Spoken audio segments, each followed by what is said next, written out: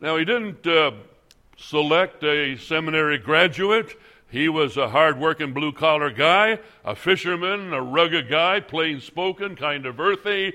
But he had a boldness that Jesus was impressed with. And so it was, he anointed him to preach the gospel. Thousands were converted.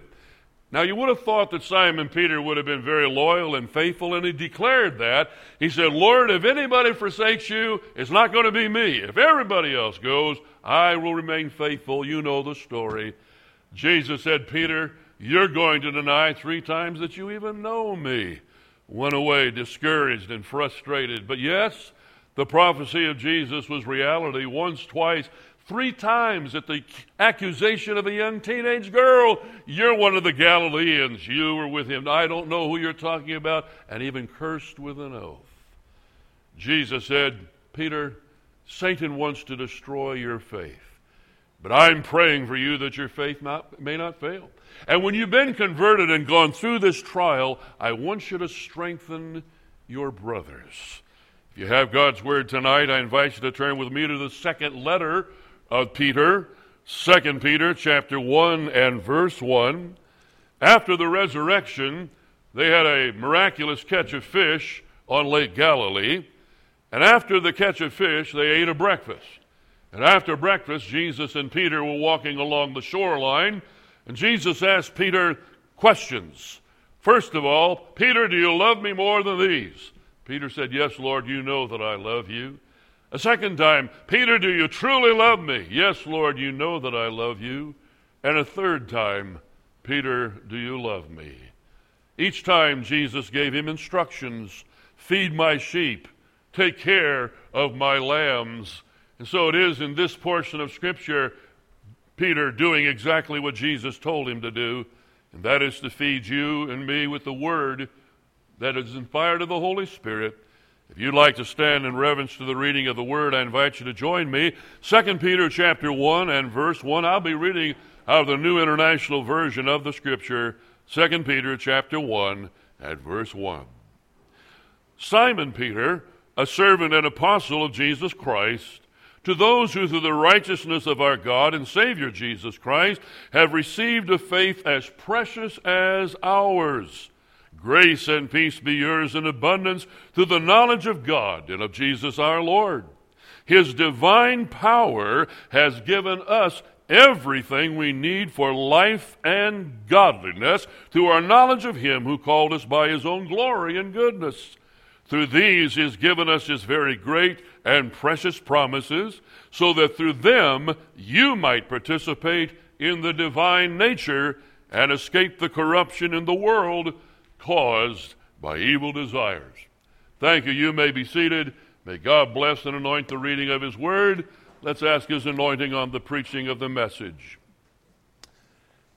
Father in heaven, what a great privilege it is for us to be with our extended family at Sharon Camp.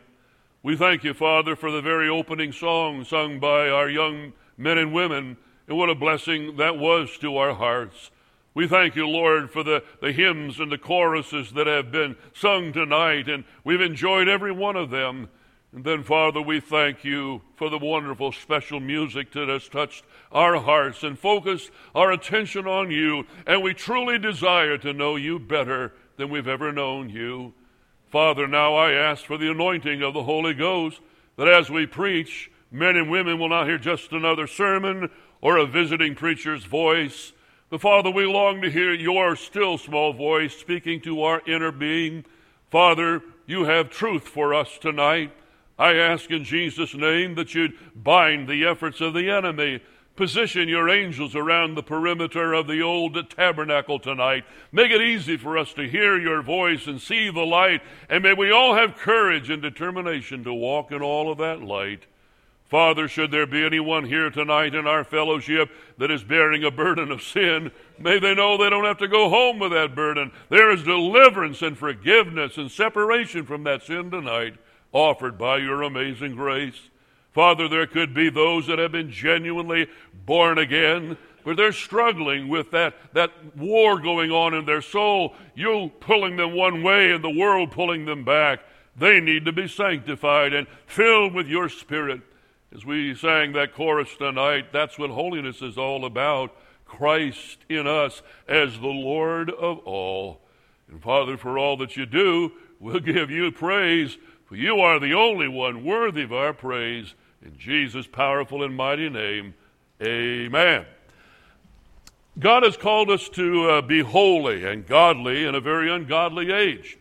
We find that in many churches today, the standards are being lowered, arguments are being placed that maybe sin isn't all that bad after all.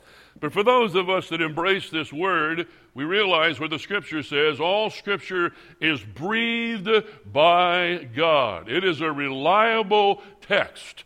And so it is very clearly, in the day and age in which we live today, still important to live a godly and a holy life.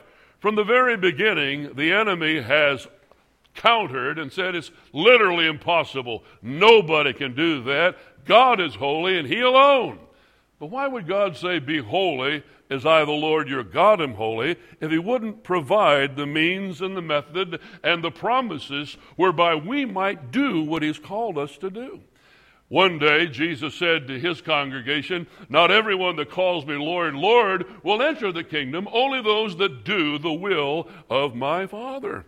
And as we read the Word of God, it is God's will that we should be holy. We should be godly individuals. And what Peter is saying, God has obligated Himself. He's given us everything we need to be godly and holy people. How many of you have the devotional book, My Utmost for Its Highest, by Oswald Chambers? Well, there's quite a representation here. Isn't that a beautiful volume? How many of you got it the first time you read it? Nobody. I mean, you have to read that about 10 times, and every time you do, you find something brand new. Why didn't I see that before?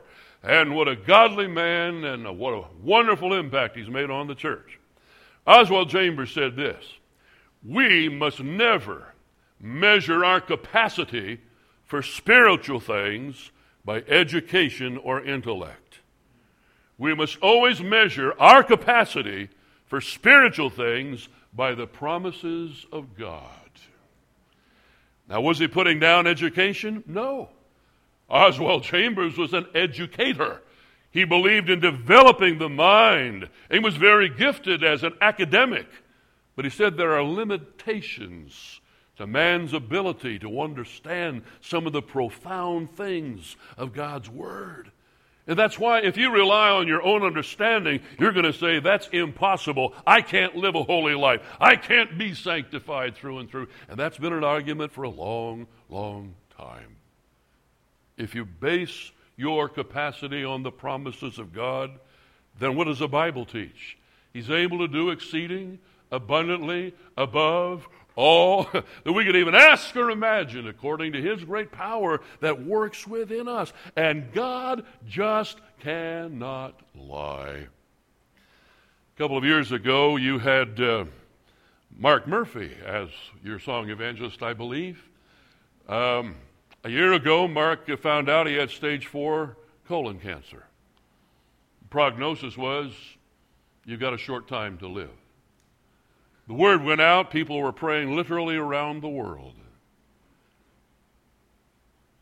Brother Arner came from Mount of Praise camp meeting last week.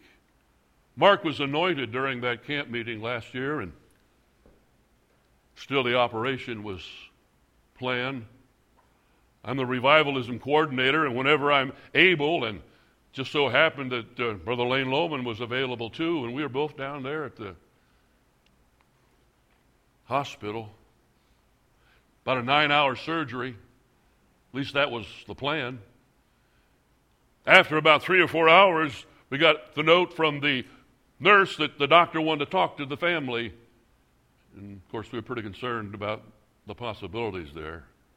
As we gathered in the room, the doctor shook his head and said, I don't know why I'm in there.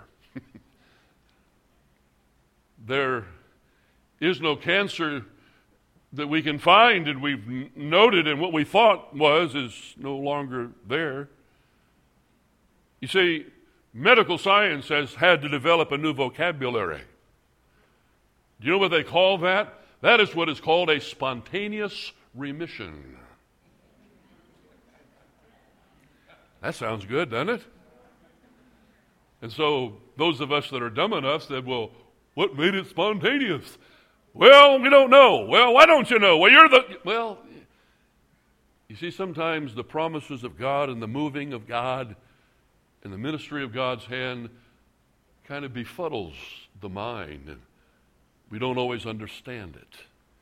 And so Oswald Chambers says, make sure you stand on the promises of God and don't listen to the criticism of the coming generations. You see, Paul says, Timothy, there's coming a day that men will no longer believe the Word of God. They're going to reject sound doctrine and the Word of God, but you hang on. You preach the Word, and you believe that God inspired this Word for us. And so if God has made it His command for us to live a godly life, Peter comes along and says, you can trust God. He'll give you everything you need to live a godly and a holy life. Number one, God has given His amazing love. For God so loved the world. Statement, wonderful. It's still true. God so loved the world.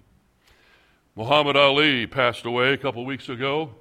He was a resident, at least a part-time resident, in Berrien Springs, Michigan. And I remember after 9/11, we asked Muhammad to explain what Islam was all about, and I think he dropped the ball. I remember him looking in the eye of the camera and saying, well, you know, all religions are basically the same. If you do more good stuff than you do bad stuff, why, we're all going to the same place after all. Now, that's politically acceptable, and a lot of people choosing to go that way.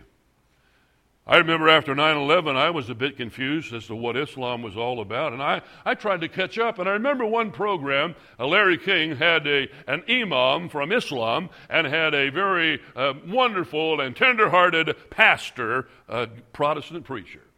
Of course, they gave preference to the imam, and he began to explain what his faith was all about and how he must love Allah and how he's obligated to demonstrate to Allah how much he loves him, even to the point of destroying and killing his enemies. And should anyone desecrate the sacred book, why, they deserve death as well, and how that the defilers of Muhammad are willing to die. And he did a pretty good job explaining what we've been observing, you know. And after he was done, Larry King asked the preacher, would you like to address some of those issues? I don't know if you talk to your television or not, but I spend a lot of time talking to mine. And basically I was saying, preacher, let him have it. I mean, you got the word, you just kind of nail him. But he didn't. In a very sweet and tender-hearted way, he asked him a simple question. He said, sir, do you know that your God loves you? It stunned the imam. He was ready for a fight. But a simple question, do you know your God loves you? And his reaction told me that just maybe he had never thought about that. And that's his response. He said, well, that's not the issue. I am obligated to demonstrate to my God how much I am devoted to him, how much I love him, even to die for him and destroy his enemies. And the kind preacher said, well, sir, that is the difference between your God and my God. You see, my God loves everyone in this old world. And my God doesn't want to destroy anyone. My God wants people to love him in return, and he has promised to give them joy and peace and everlasting life. My God was willing to die for me. Now, how do you follow that? Well, if you're on TV, you go to commercial. Get him out of there. He's in trouble. Wow. When they came back, he still had some time. The preacher said, some people misunderstand the God of the Old Testament. If you truly study the Old Testament, God says, I take pleasure in the death of no one, says the sovereign Lord. Turn and repent of your sin so it will not be your ruin. And now we have the New Testament, and it demonstrates to us how much God the Father loves this old world. For God so loved the world that what he gave? He gave his only begotten Son to pay the penalty, to pay the price for everyone's sin, that we would not have to die in our sins, but we could be redeemed and forgiven and adopted into the family of God. I have 2 daughters. I was blessed last week with a brand new granddaughter, and I was on the way here, on Interstate 80 last night. I pulled off, and man, did we have a time of rejoicing holding that precious little baby. And 2 daughters. I can't imagine loving a son any more than I love my daughters. I would do anything for my daughters. But there's some folks in our world, they don't have much respect or regard for the female gender. There's some countries that allow them to be thrown away, India and some other countries. But in many other areas, the most prized possession of any family would be a son, and especially the firstborn son. And so when the pastor said to the imam, my God was willing to give his only son to die for the sins of the entire world, that whosoever would believe in him would not perish, but have everlasting life. And so when Peter tells us God has given us everything we need, you start there, and boy, it is a mind-blowing thing.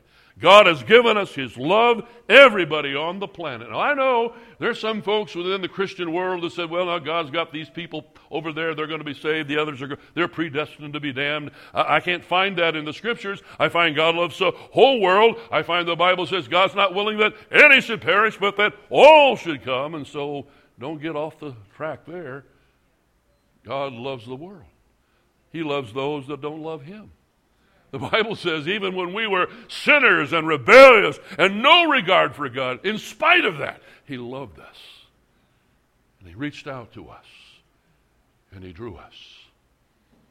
God's given us his love. Demonstration of that love, he gave his only begotten Son. And Jesus walked among us. He performed miracles of healing, walked on water, broke all the laws of physics and rules of chemistry and all of this stuff. And then it came time for him to go to that old rugged cross and give his life's blood that we might have salvation. And so he died on the cross. But before he did, he says, fellas, bittersweet moment here. Looking forward to going back to the Father. But I'm praying for you that you'll get another comforter. When I'll make sure you receive this other comforter. He's the Holy Spirit. And the Holy Spirit will dwell within you 24/7. He'll never leave you nor forsake you. And so it was after the Master ascended to heaven, Pentecost, the Holy Spirit came. Jesus said, when the Spirit comes, he'll reprove the world of sin, of righteousness, of judgment. He will draw all men to me. He'll teach you all things. He'll pick up where I left off. He'll guide you into all truth. You just keep in step with the Spirit. What does the Spirit do? It's amazing to me that the God of the universe would seek me. God doesn't wait for men and women to say, hey, I think I need a Savior. I'll look for one. He literally reaches out. John Wesley called that the preventing or prevenient grace of God. And that's why when we sing Amazing Grace, it's not only God's saving grace and sanctifying grace, it's his convicting and drawing grace. He literally reached out to us. No one comes to the Father except the Spirit draws that individual. Isn't it amazing all that God has given to us? I believe Peter, from time to time, just was beside himself. God's given us everything we need. He gave us his love. He gave us his Son. He's given us the Holy Spirit. And what does the Spirit do? Jesus knew the Spirit will bring men to a place of repentance because they need to be born from above. They need to be born again. How many of you know the doxology? Let's sing it. Praise God from whom all blessings flow. Praise Him, all creatures here below. Praise Him above, ye heavenly hosts.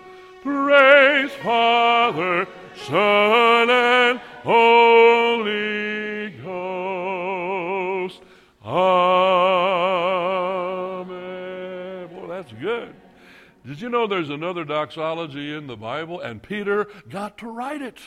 And here's his doxology. He says, praise be to the God and Father of our Lord Jesus Christ. In His great mercy, He has given us the new birth through the resurrection of Jesus Christ from the dead. Well, if that's not something to praise the Lord for, I don't know what is. He says, praise the Lord, He's given us the new birth. I'm afraid sometimes we don't realize how important that is. You see, Muhammad Ali said, if you do enough good stuff to outweigh the bad stuff, we're all going to heaven. No, you can do a lot of good stuff and still go to hell. You must be born again. You read it in the Scripture. Highly educated man, Nicodemus comes. He's impressed with the ministry of Jesus. Walking on the water, water into wine, healing all manner, raising people from the dead. I know you've come from God. You must be born again. How can this be? Again, the scientific mind. How can this be? I don't see it. Nicodemus, being born again is a little bit like the wind. You can't tell where the wind comes from or the wind is going. So it is with everyone who is born of the Spirit. There's a mystery involved there. And if you'll stand on the promises of God, and what are the promises of God? If we confess our sins, He is faithful and just to forgive us of our sins and to cleanse us from all unrighteousness.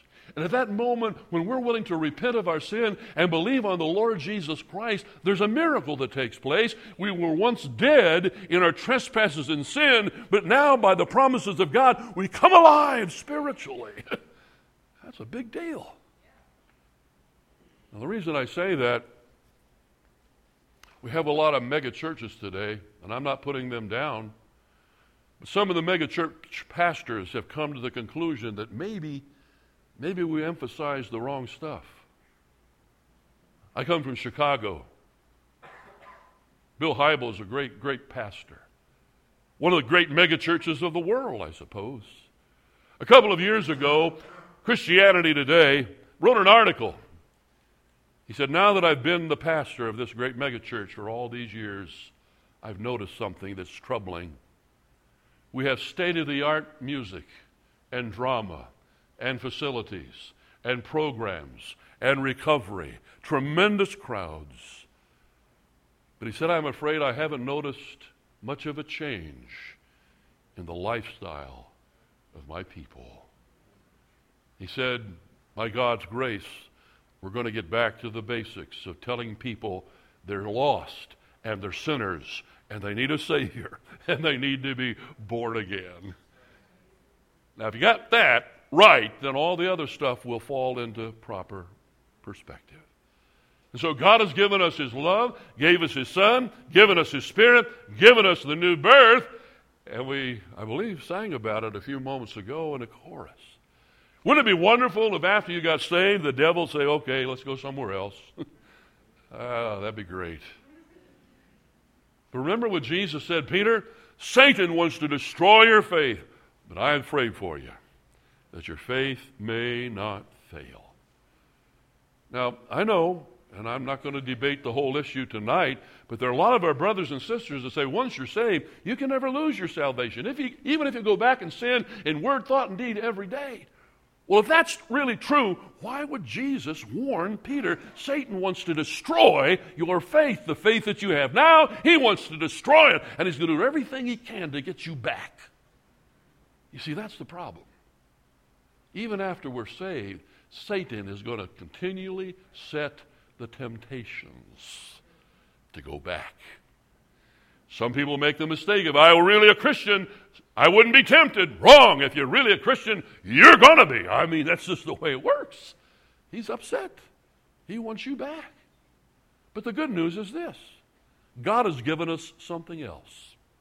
He's given us another promise. God says, I, God, will not allow him, the devil, to tempt you beyond the point that you're able to stand. And when he is tempting you, I will be there, and I'll show you the way out. See, temptation is not sin. It's only when we give in to it. But the good news is, God has limited the power of the enemy to tempt us, and he's also given us his protection, his own presence. He says, when he's tempting you, I'll be there to show you a way out. That's why Peter could say, God's given us everything we need. That's why we Nazarenes and holiness folks believe that we don't have to be slaves to sin. We can break that bondage, and by the grace of God, we choose to go with him. He'll help us make it, and we're going to be the way he wants us to be. I love all kinds of music. I'm especially tuned into some of the Southern Gospels songs, and I grew up on the south side of Chicago, and that's not really Southern Gospel territory. But once in a while, the Blackwood Brothers and some of the Southern quartets would come and have all-night sings, and that was fun.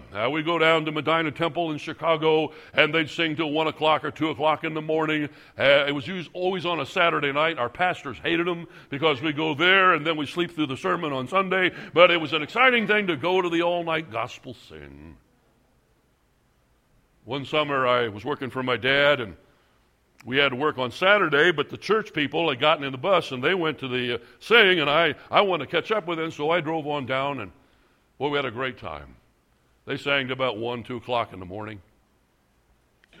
Finally let out, and I had to drive a half an hour back home. And I was a little hungry. Now, most of you have never heard of a place called Maxwell Street, but there was a street in Maxwell, in Chicago, Illinois, that was open 24/7, and they had great brats and hot dogs, and I'm partial to Chicago-style hot dogs, and so I was a little hungry, and I got 3 or 4 of the hot dogs and some onion rings and fries, and a root beer and a milkshake, just enough to get home, and I got it, down, and then I pulled out in the street to go home. And I wasn't paying attention, and when I looked up, the cars that were parked were on both sides, and they were going the other way, and I saw I'm going the wrong way on a one-way. 2 o'clock in the morning, not a lot of traffic, so I thought, well, I'll whip down the alley, and I'll go around the block, get back where I'm supposed to go. But it was one of those alleys that didn't go through, and it was kind of a left, right, or turn right, and my sense of direction said go that way, but I couldn't one way, so I had to turn that way, and then another one of those deals, another one way, and after 4 or 5 turns, I was just flat lost. And then I looked up in the rearview mirror, and I saw headlights following me. I'd speed up, and they'd speed up. I'd slow down, they'd slow down. I'd turn right, and then I saw the reflection of the lamppost. It's a gumball on top. It's a Chicago cop. When he saw that I saw him, he got on the speaker and the spotlight and pull over. And I pulled over. Big old cop came up to the door, the car. I was kind of scared to death and frozen, didn't know what to do, and he kept doing this. A lot of people have no idea what that means. Kids, there was a day when we had to roll our own windows down. No buttons. And so dawned on me, he wants me to roll the window down. License, proof of insurance. And I fumbled around and finally got that. What in the world are you doing down here? Well, I went to an all-night sing, and then I went over to Joe's, and I had some refreshments, and I guess I got turned around, and I guess I'm lost. He said, you sure are. And you're lost in one of the most dangerous parts of the city. Now, this is a long, long time ago. There were 7 people killed and 30 people wounded this past weekend. There are more people shot in Chicago than there are in Afghanistan and Iraq today. Those who are studying medicine for the Navy and the Army are doing their studies at Cook County Hospital because there are more shooting incidents there than there are in the battlefield. Pretty rough area. He said, what I'm going to do, I'm going to get you turned around. I want you to follow me. And I'm going to get you back out on the Stevenson Expressway. I know that's where you need to go. And I want you to go straight home. And I never want to find you down here again. The reason I tell you this is those of us that are part of God's family, we have a loving Heavenly Father that never sleeps, never slumbers, and what the Bible says is He's watching us. And He's not watching to see if we mess up. He's watching because He loves us. And how many parents in this sanctuary tonight, you've watched your kids, you don't want them to get hurt. And you're going to do everything you can to help them avoid those things. That's what He's saying. We have a loving Heavenly Father. He's limited the power of the enemy. And when we are tempted, if we should make a wrong turn, if we end up in a bad alley in a situation, if we just get to our knees and we say, oh God, help me. He said, I'll be there and I'll show you the way out. I'll get you home. Isn't that wonderful? God's given us everything we need.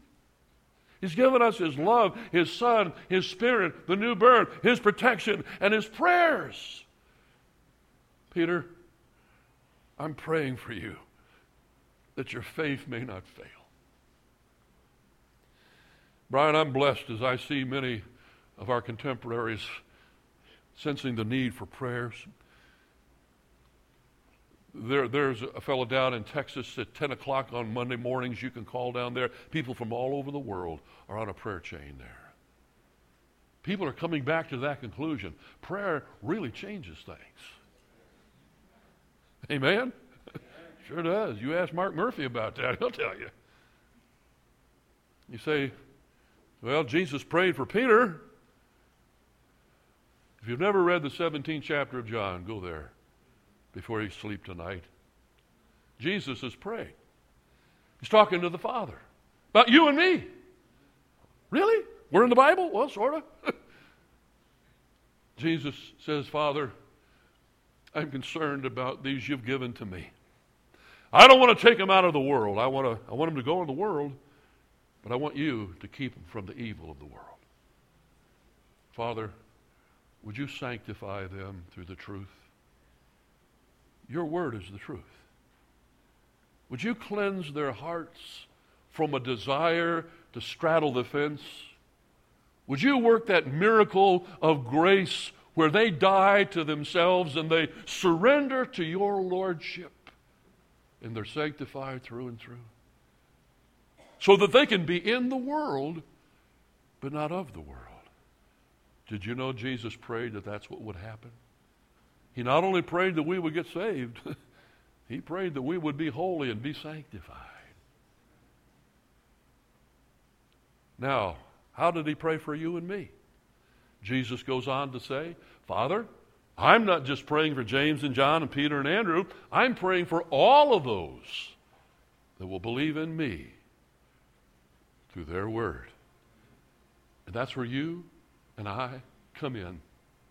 They were faithful to preach this good news, this gospel. And everyone that has ever come to know Jesus Christ as Savior, Jesus Himself prayed that they might be sanctified and kept from the evil of this world. The last thing, it's part of that prayer. Father, that they may be one, even as we are one. Father, in you and me, I'm praying that they would be in us, that they would be one. And that's why Peter said at the concluding there, that we might be partakers of the divine nature. No longer slaves to a sin nature, but to be filled with the fullness of God. I have never been able to find a better deal in all of this world. And that's why Peter said, folks, This is a faith as precious as ours, and we rejoice that you're part of the family. And remember this, God has always given us everything we need for godliness and life. Amen. My chains are gone, I've been set free. My God, my Savior, has ransomed me, and like a flood, His mercy reigns, unending love, amazing grace. I'm going to ask Brian to come and our instrumentalist to play, but let's pray before we go any further tonight. Father, we thank you for the wonderful Spirit that's in our midst tonight. It's you. And Father, we thank you for the way you blessed the music to our hearts and the Scripture tonight. And we know that many of the choruses were just really Scripture put to music. We thank you for the Word that reminds us of all the promises that you have provided. And then, Father, we thank you for the blessed Holy Spirit, who knows us better than we know ourselves tonight. And as we mentioned a moment ago, you have that unique ability to reach your arms of love about us and draw us to a place of prayer. Father, there's a great crowd for this opening, this Monday night service. And I ask in the name of Jesus, you do one of two things in these next moments. The Bible tells us that you can testify with our spirit whether everything's okay or not. And Father, for my brothers and sisters here tonight, everything's okay. Would you just witness to their spirit of that truth? Give them assurance that all is well. But Father, if there's somebody here tonight and they've got a heavy heart and they've got some things they really ought to pray about, they've got some serious needs and urgent needs, Father, would you send the same Holy Spirit to invite them to come around the altar for prayer and help them to know that you have the ability to exceeding abundantly above any problem, any need that we might have. And so with heads bowed and eyes closed, if you're here tonight and you need to pray, you've got some things you need to talk over with the Lord, I want to invite you to come in around the altar. And to make it easier for us to move, let's all stand together. And as Brian leads us in this chorus and this music, you just respond to him. The altar's open. You mind him.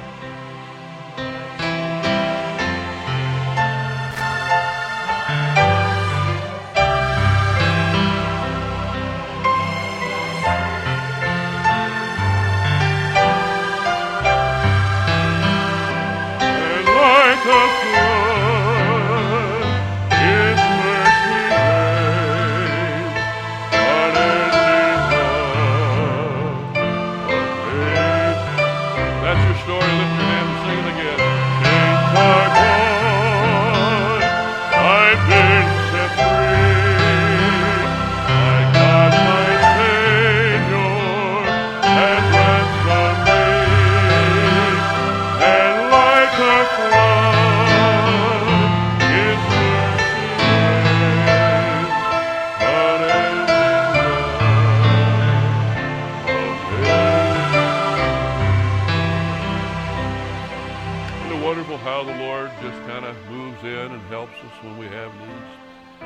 I thank the Lord for these that have moved out.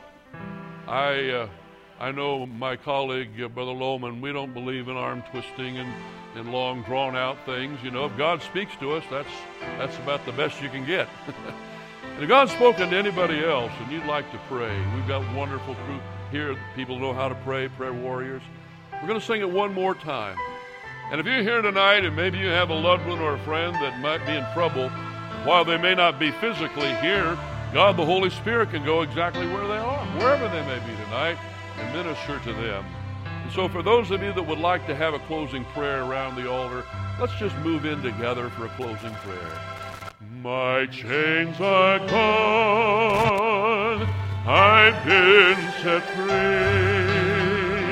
My God, my Savior, has ransomed me, and like a flood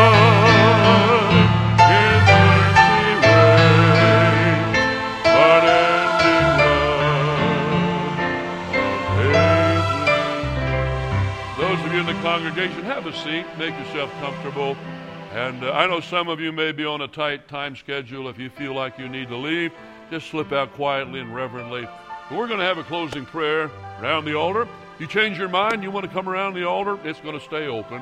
But let's just take time these next few minutes to talk to the Lord about our needs. Heavenly Father, we come once again in the powerful and mighty name of Jesus, realizing that we call upon all the power that's available to us.